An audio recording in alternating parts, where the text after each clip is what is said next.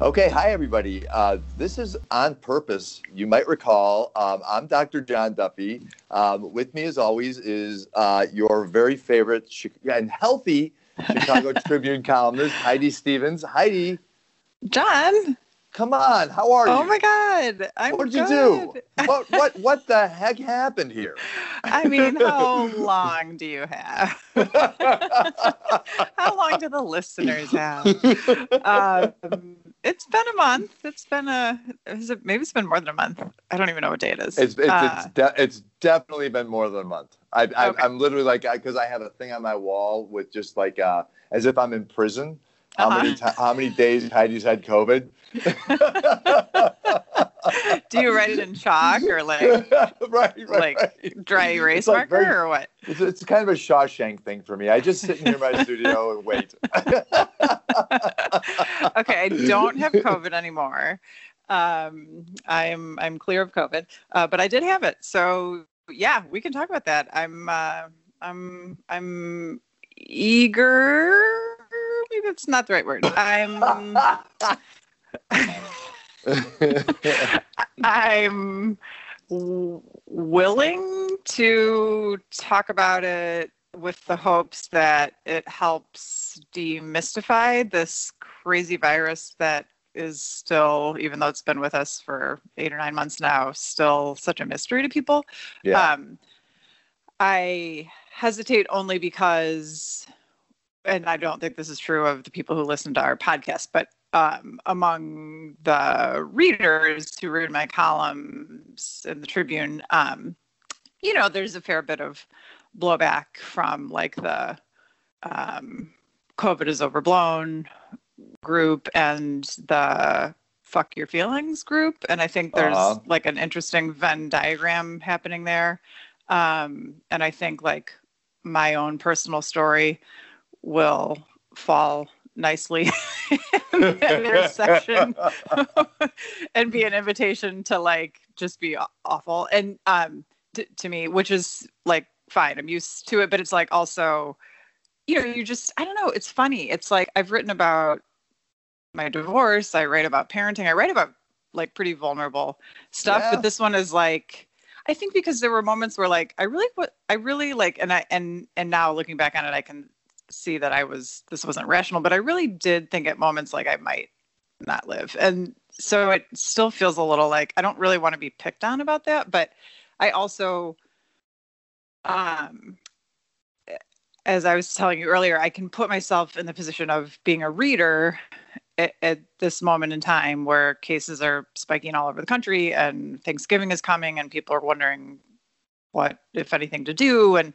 I can think like, okay, it's actually useful for people to hear like another story about how COVID went for them. So anyway, all that being said, I do want to talk about it because I think, maybe it can be useful to people. So other people who are listening, statistically probably have also been through it. Either they had it or a family member had it or a friend had it. And so I don't know. I just feel like if you're willing, and I don't judge anyone who's not, but if you are willing to talk about it, I think it can be useful and helpful to others. Well, I think there's something courageous about it. You've posted about it a few times and shown a lot of vulnerability, and I really honor that. It seemed, I don't know why, but it seemed really, really brave to me that you were willing to do that. I think it is a really vulnerable thing to talk about, and an oddly like politicized, issue, yeah. And I think so. So the first thing I would want to know if I'm listening, and I guess I want to know, knowing you, is how are you now? I'm good. I'm good now. I feel like myself. I don't wake up with headaches or dizziness, which was really plaguing me for a couple of weeks after I got out of the hospital.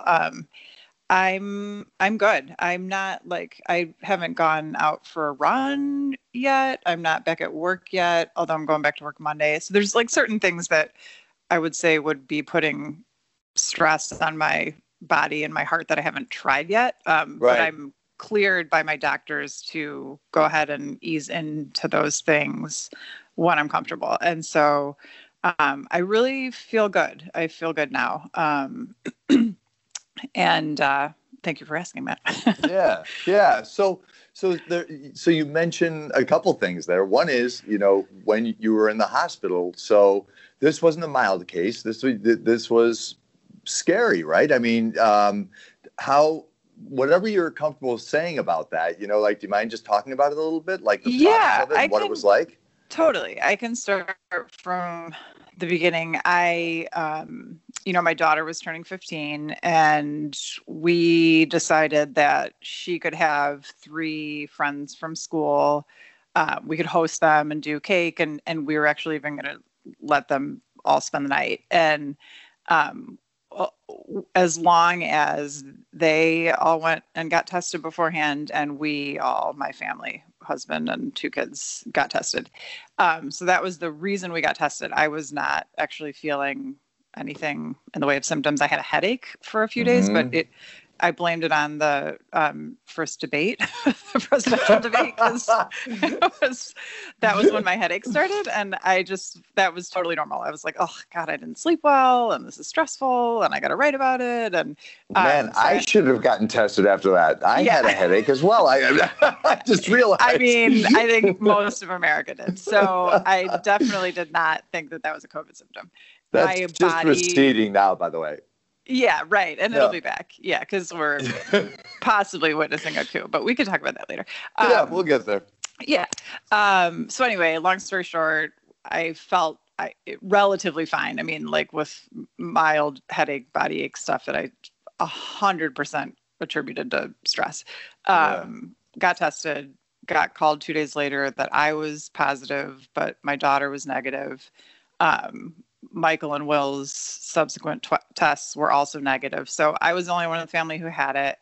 They got tested a few more times just to make sure those weren't false negatives. And they were not. No, they never got it. So I isolated in my room. Actually, not my room, in a little guest room we have off to the side upstairs. So, and I would come out here and there, like cover my hands in newspaper baggies to touch the doorknob, and they would leave me food at the top of the steps. But it was actually, we fell into like kind of a sweet routine. It was still nice out for that first week. And so I would come down for dinner, and I would eat on the deck outside, and they would eat in the kitchen. The way our house is set up, like the kitchen opens onto the deck. So I could see them and they could see me, and we could talk, but I was like outdoors and, 12 feet away from them or whatever.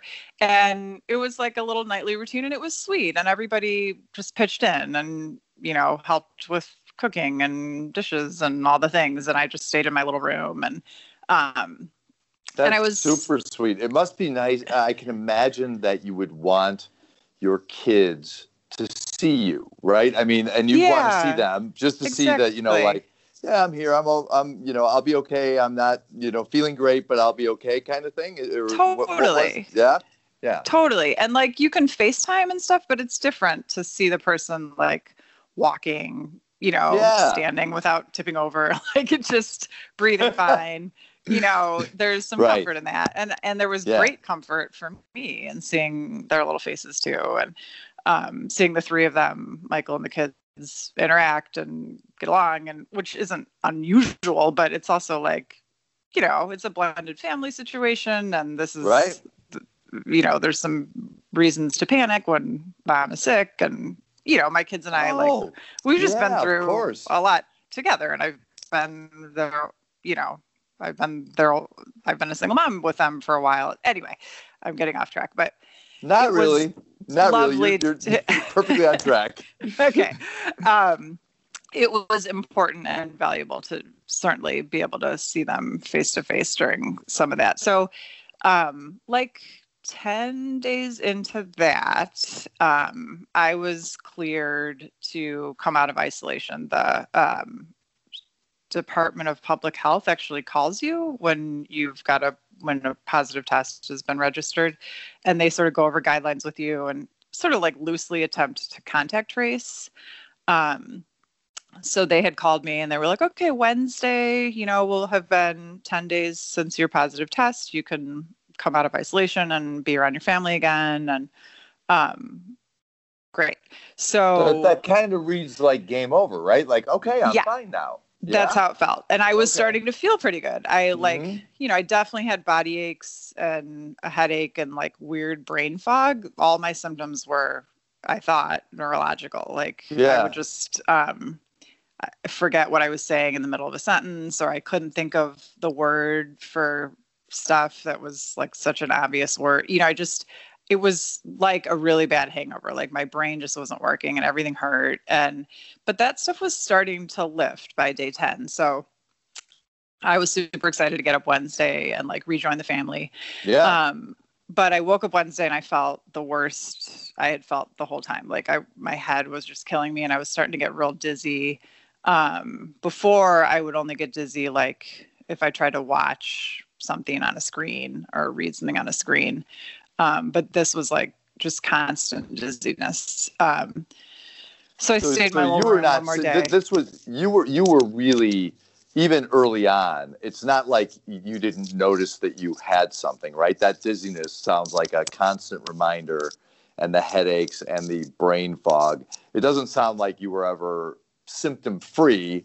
You felt you were very aware of it, huh? I was aware of it for sure. And, it felt like about all I could do would be to lay in bed all day. Like it wasn't like, oh my God, this is so stupid. I feel fine. I wish I could be with my family. Like I didn't feel fine. I needed to pretty much lay in bed all the time.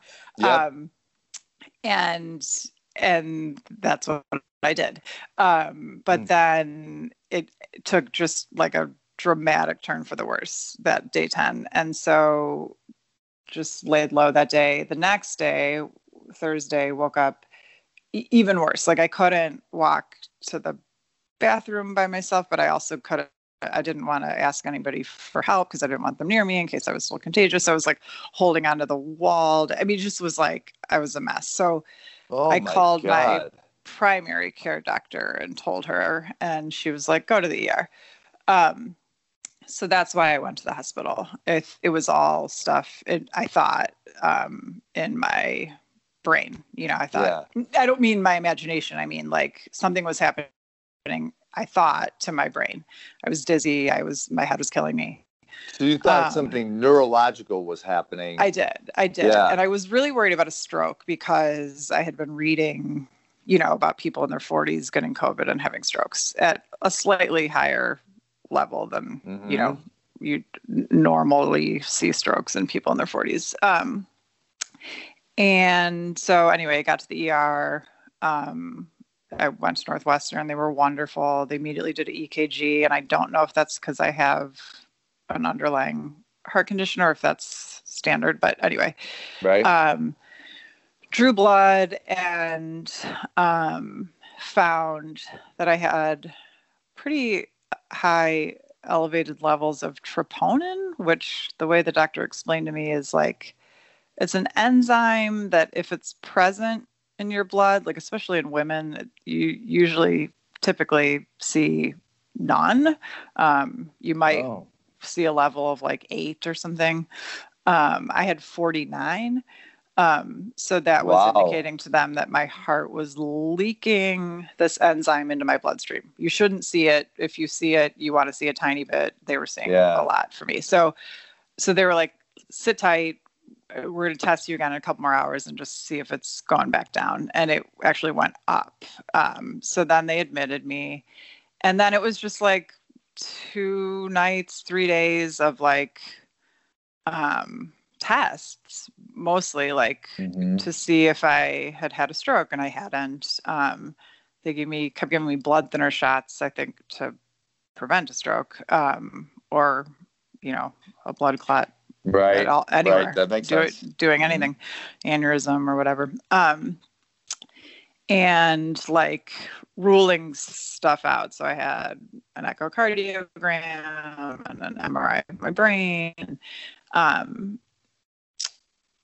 what else? Just trying to also like mitigate the pain because I still was having like these crazy headaches. Oh, this was the big thing. And I feel like indulgent telling every little detail, but it's also like, this stuff I think is hopefully informative for people. Anyway, apparently it feels important to know like what the course this can take that you just don't anticipate. Okay, this feels like an enormous like course that's like, what, knowing you're a pretty healthy human being, and that all of this is happening, and they felt inclined to run all these tests, and they needed to because you had this enzyme leaking through your system. COVID is rampant, right? And it's not particularly. It'll hit localized. You anywhere. It'll hit you anywhere. Exactly. Right, localized. Thank you. Yes.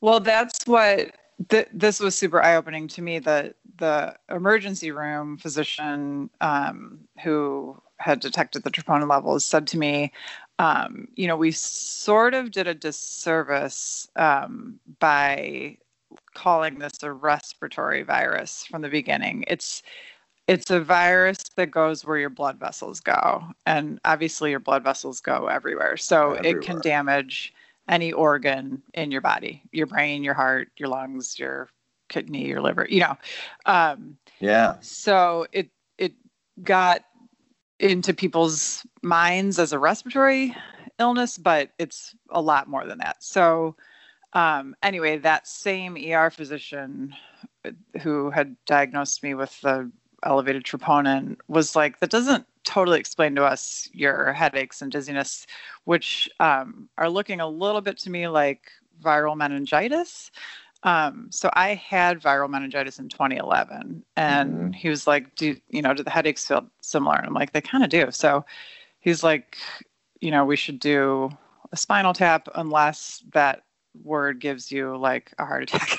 Because the main thing right now is your heart. But, we probably should do one to see if you have meningitis as well. And I was like, that's fine. I've had it before. It's fine. So they did that. And that was like weirdly inconclusive. Like I had the protein in my spinal fluid that indicates viral meningitis, but not the white blood cells. So anyway, they said I had potential viral meningitis along with this heart thing. So that was sort of my diagnosis. Comforting conclusion. Right. Felt great. Right. So anyway, I think that's why potentially. Probable. We'll see. Yeah. There's not really anything you can do for it. Like it just is sort of explains to you why you're in so much pain. It's like your meninges have swelled up. So like that's not comfortable. It's pretty much just telling you why things hurt. It doesn't. Yeah. It's a virus. It's just like COVID. Like you can't take a pill for it. It's not. It's there's no antibiotic that you can take for that. So because it's not bacterial. Anyway, so then I was kind of just laying around in the hospital waiting to feel a little better and having them check my blood every 4 hours to see if that troponin level was dropping. It finally did start dropping, and they felt comfortable sending me home. I think after the third day. And so then since then I've just been resting at home. Like the headaches were bad the first 2 weeks.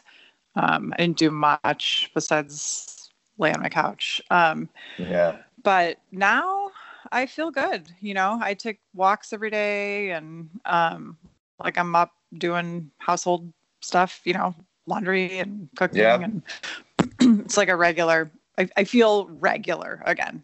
Yep. But it took a while.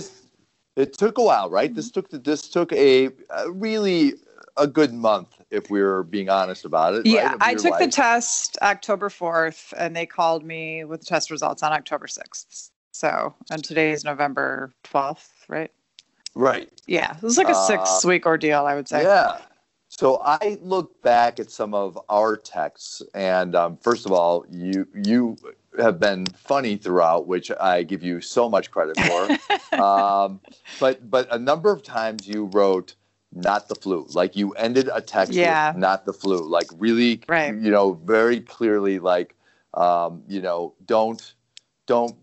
fool yourself into thinking that this is something small. That seemed to be a point you wanted to punctuate, yeah? Well, yeah, because, we've been talking about this virus so much in terms of life and death. Like, does it kill you? Right. And how many people has it killed? And, statistically, how likely are you to die if you get it? And those are extremely important points. I don't want to downplay that at all. It's extremely important to consider and to quantify and to, grieve. Right. But it's also very damaging for people who survive it. And in all sorts of different ways. And so I feel like when we have these debates over reopening schools or allowing college football to go on or keeping restaurants open or whatever we're debating, and all things that are also extremely important to debate, and I don't think there are simple answers to them, but I think we have to also talk about this virus as a thing that can fuck you up, like even if you survive it. And I got invited to join a Facebook group of like COVID survivors, and I had to actually unjoin after a couple weeks because it was freaking me out too much. I can imagine. Yeah, it just wasn't good for my mental space, and maybe I'll rejoin later, but I'm like in healing mode now, so I just couldn't do it. But there's all these stories from long haulers who are like still waking up with terrible headaches or brain fog or fatigue or body aches or, and I was reporting on that kind of stuff before I got sick. So I know those stories and I know they're real and they're scary. And I think that's why I keep emphasizing, like, it's not the flu. It's not a couple sick, lousy days and then you recover. It's it's a serious thing. Yep. No, and your point that it can fuck you up and it has lasting implications. So I read that the CDC came out with a report that said 20% of people suffer prolonged mental illness or are diagnosed depression or anxious in the wake of this. And I was thinking, 20%? Are you kidding me? Right. It seems low. Than that. It seems so low. Yeah. Did you, is it fair to ask, do you feel that? Do you feel any of that? I don't now. I don't think I do now. It would have been interesting to take some sort of, an inventory of some kind. Inventory, right. During the worst of it. 'Cause I definitely felt scared. I also don't know if, you would be the person to ask this. Like, if you're scared of something that's legitimately scary, and you're worried about the possibility of things that are very possible, like, is that actually anxiety or is that just like being a human who responds to things that are happening? You know what I mean? Yes. And it's been the strangest part of my year is, typically I'm dealing with anxiety that is irrational and anxiety, like, diagnostically, you're looking for the irrational thinking that leads to your anxiety. And, this year when people say, I'm worried about COVID or I've got it and I'm worried, it's kind of like, yeah, that's pretty reasonable, Yeah. Yeah. So, right. So if you told me like, yeah, I was really nervous a lot of the time, like when you had COVID, I was nervous a lot of the time. Yeah.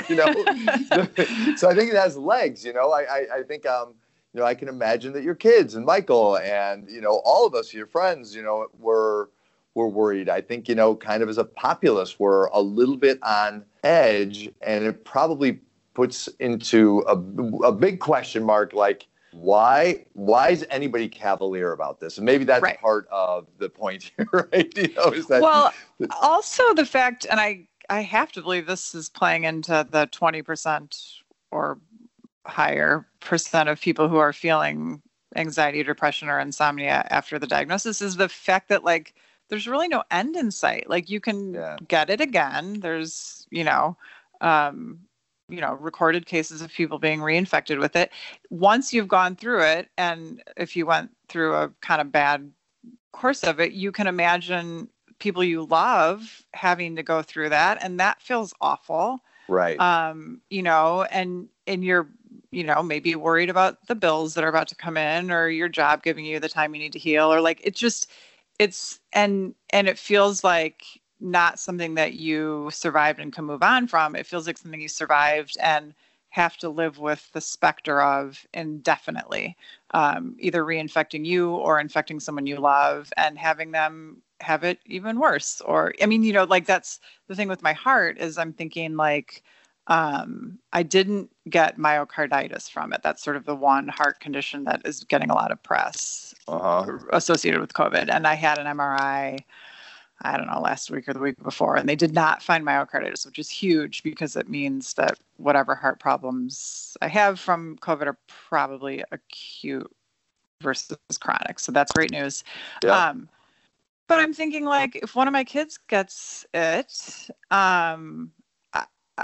myocarditis is like a leading cause of, you know, premature death, like death among young people. Like and that's associated with COVID. And so I don't feel super comfortable about them going back to school or, you know, joining a birthday party with a friend who's a little less, you know, strict about COVID, or like it doesn't feel to me like a question of, well, is it going to kill them? It feels to me like a question of like, what's going to follow them around for the rest of their lives if they get this thing? And so all that leads to anxiety as well. Of course, right. And I can imagine being concerned about like, okay, so I hope my heart isn't compromised. Even if I didn't have myocarditis, I had this condition before, and what wear and tear did I put on, or did this whole ordeal put on my heart? And you don't want your heart injured. You know, you just don't. No. It feels like that's one of those things you want in tip-top shape. You know, I think that's a reasonable assertion. Yeah. I don't smoke because I don't want to. I mean, for a lot of reasons, but like you do things that, you know, you make choices because you want to keep your organs in working condition. So it's like, oh my God, it sucks that this virus comes along and does damage to stuff that you've, you know, worked pretty hard to protect. Were you angry at all about just acquiring it? I'm just thinking like you were not reckless, right? I know you well enough to know that you wore masks. You might have been out and about a little bit, but you kept distance. You wore masks. You hung out a couple of times. I feel like we were pretty careful. Right. Is it kind of baffling? Masks. Like, how the hell did this happen? A little bit. I mean, I also have never felt the need to like nail down exactly where stuff gets picked up. I mean, I remember when my kids were little and would get, you know, pink eye or strep or what, you know, any of the thousands of things kids get. And you know, my dad especially would be like, well, where did they get it? And I remember thinking like, who the fuck knows? Like, how the world? I don't know. That's right. Like, just the idea of like being able to like pinpoint where viruses, you know, enter into your orbit is so like, I don't know. You don't know either. You can think you knew. I mean, there's certain cases like a rose garden super spreader, or, you know, like you read the stories about the wedding where, you know, 24 people got COVID or whatever. But I think those are the exceptions. I really think most people don't know where they got it. And it's airborne. It's airborne. Yep. So it's in the air. So I think wearing a mask is hugely important. I think the more people who wear masks, the less it'll be in the air. I always wore masks, but I certainly would run or walk or bike by people who didn't have them on. So did some of their COVID get through my mask or enter through my eyes, or did someone sneeze on an apple at the grocery store and I picked up the apple and then touched my eye? I don't know. I don't feel like super compelled to figure it out. I will say the time I felt angry, and it was mixed with a lot of other emotions, but when I was in the hospital and the ER doctor was explaining that to me about COVID not necessarily being a respiratory illness, but being a virus that goes where your blood vessels go, I had this immediate, like really visceral, like I almost wanted to cry and I didn't, but I felt immense gratitude for this man standing in front of me and explaining this thing to me and working to save my life and put his own life at risk in the process, and all the people working around him. I just felt suddenly like, you know how sometimes things just hit you? Like it just hit me in that moment, like, holy cow, these people are doing this day in and day out. And right. That must be quite a revelation on occasion. Just like, oh wow, they're here every day. They're here every day. They're at risk, and right. And that was also mixed with like rage. I'm not gonna lie, that like the people with his level of knowledge and experience were briefing, you know, our country's leaders months and months and months ago about how serious this was and what it could do and why it's not like the flu and how it's airborne. And those briefings were either ignored or considered and then dismissed and then lied about. And beyond minimized, right? Dismissed. Beyond minimized, lied about. Right. Yeah. And so we're in the situation where, you know, that story I just told, like, I'm lucky. I mean, that's a COVID success story. I came home and I feel fine. You know, 230,000 now, I think, Americans died, you know, and others came home and feel awful still 2, 3, 4 weeks later, 4 months later. So that left me like, it was just a weird mix. It was like, I was sad, I was pissed, I was grateful, and all in this moment of like, and then I had to sort of like put it away because I needed to just, you know, be in the moment and try to heal. But it all makes sense though. Yeah. If anything made me feel angry, it was that. I wasn't so much like, I did my part, I haven't gotten my haircut, and how did I get it? Like, I was more like, yeah, I mean, it's out there and everybody, you know, might get it. That part didn't feel like unfair or anger inducing for me, but the fact that, you know, people with experience and wisdom and smarts and scientific brains have been saying these things. Like, this wasn't like this guy at Northwestern had stumbled upon something that nobody knew back in March. Nobody knew back in February. Nobody knew people knew, and they told the president, and he didn't. And you can listen to it, right? If you want to, you can listen to it. Yeah, Bob Woodward has it on tape. Right. Yeah. And I will admit to you, like, I didn't know until you wrote me about that idea that, you know, like, you know, this is like kind of bloodborne, and where your blood goes, it goes. Yeah. And I was thinking like, oh, that's not what I thought, you know, like, and I've had this anxiety. My father died of lung cancer and emphysema, and the idea of anything upper respiratory, I have this, like, you know, kind of wild phobia about. Sure. And then I was like, oh, it's anywhere? Like, you know, like, then I was like, what else should I be afraid of? Right. Exactly. I was only afraid of one thing. Right. But, you know. I got to put my whole body in the mix here? Yes. Right. Yeah. I've been in an iron lung for 6 months. Yeah. No, but is there anything else that, you know, just in this forum, you feel like, you know, you just want people to know about you and your story, or just about, you know, the process in general? I mean, I would just say, and the ability to follow through on this advice varies widely based on where you live, but I would just say to people, like, go ahead and get tested, like, for sure, before you get together with people outside your pod. I mean, Thanksgiving's coming up, and I know people want to see family, and I'm not going to be the one to tell people what they should or shouldn't do. I've been pretty clear about all that. But yeah, I just think, like, the idea that, like, I feel fine, why would I get tested? Like, you can feel fine and have it. Like, just get tested. Just get tested, even if you're not going to go see anyone. Just get tested. If you, like, in Illinois, it's pretty easy to get tested. I have relatives in other states who are having a really hard time getting tests. We are lucky. certainly in Chicago, there's state-run sites all over the place. There's private-run sites that if you show an insurance card, the test is still free. It's just like, I just think it's one of those things that's scary to navigate and then go through. And it's like, oh, the nasal thing's going to hurt. And it hurts a little bit. But I just think, there's no national testing strategy in place. It's sort of left to us to decide when and whether to get tested. And my advice would just be to just do it. Just do it, even if you feel fine.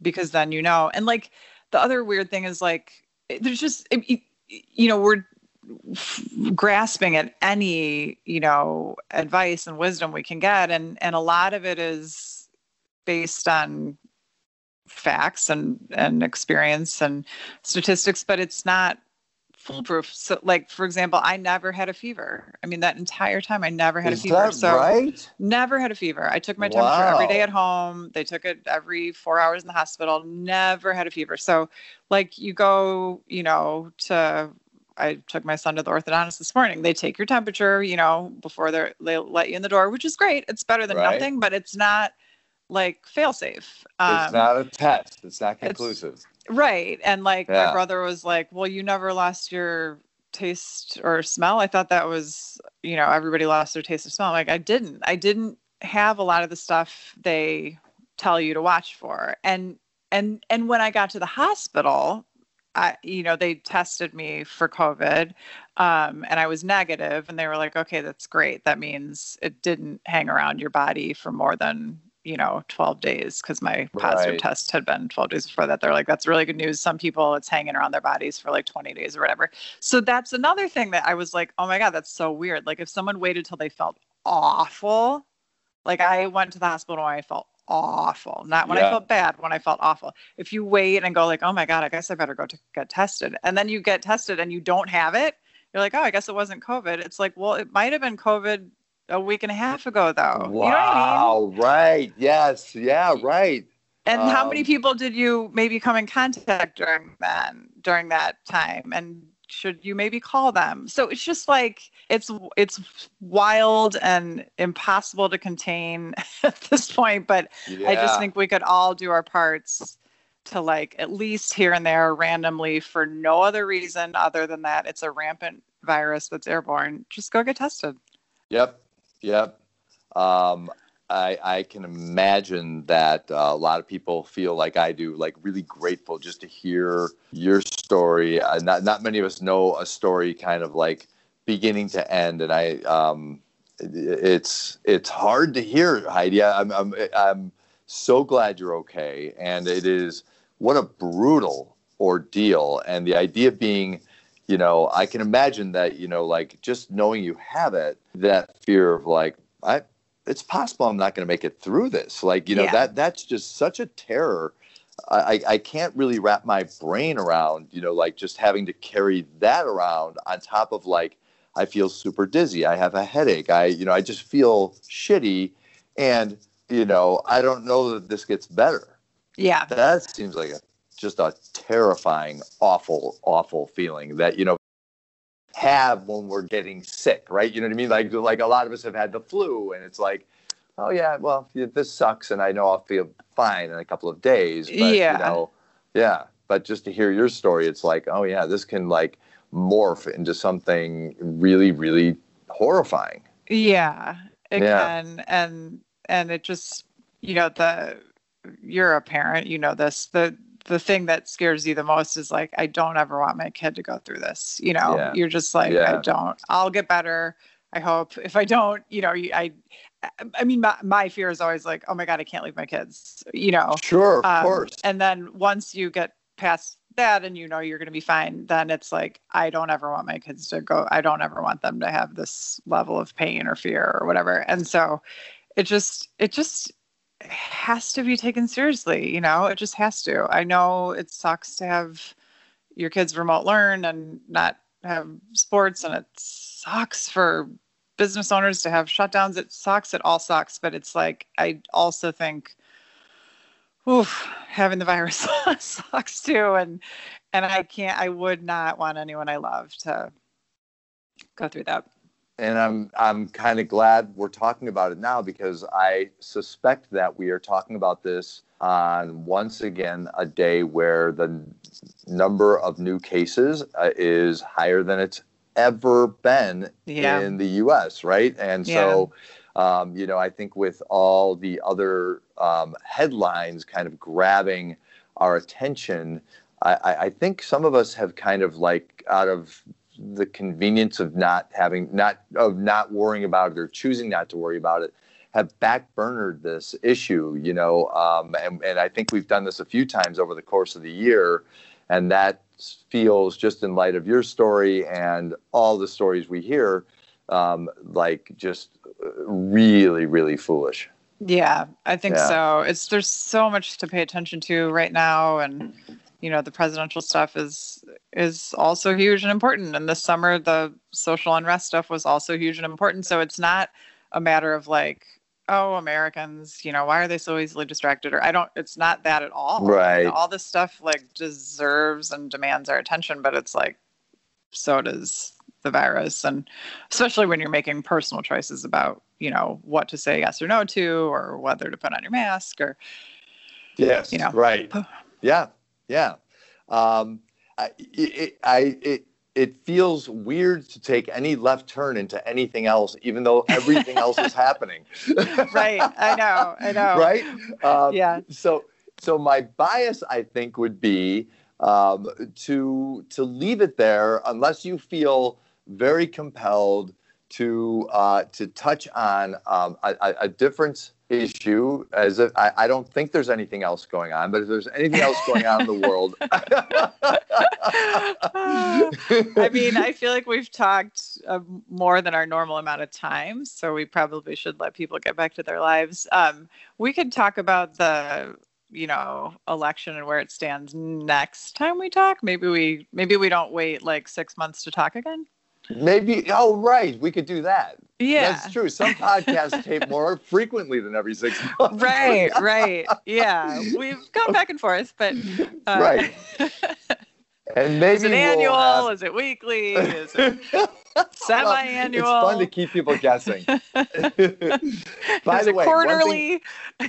One thing you should know is, and I probably should have let you know this, is people have written me asking how you are. Right? So I've gotten a number of questions about how are you, and a few people asking, where's the damn podcast? Let's go. Let's have. All right. Now that we've broken back into it, we'll I'm recording my first podcast. Maybe I'll take my first jog, next week, and then we'll do our follow-up podcast. Yes. I feel like there's still going to be plenty to talk about in like a week. I suspect, we might touch on the Electoral College. It's hard to say. Yeah. We'll see what happens. Things seem to be changing rapidly. But listen, I am thrilled that you feel good now. I am really grateful that you told your story. I think it's really, really useful. And just on a very personal note, I am overjoyed that you are okay. Oh, thank you. Yeah. Thank you. Yeah. And your story probably is going to be meaningful to our listeners. And I encourage people to heed, especially your last few words about like, don't take it lightly, and, just wear a mask and get tested, and, and then maybe we can like put this thing to bed. Yeah. Yeah. That's my hope.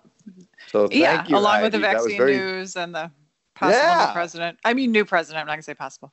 Vaccine news, new president. There's lots to be hopeful for. Mayor Pete. Yeah. Mayor Pete's heading to Washington. I'm making a movie. Okay. I'm eager to see that. Okay. All right. We will talk to you hopefully in the next week or two. Good talking to you. Perfect. Okay. Right. Bye-bye. Bye.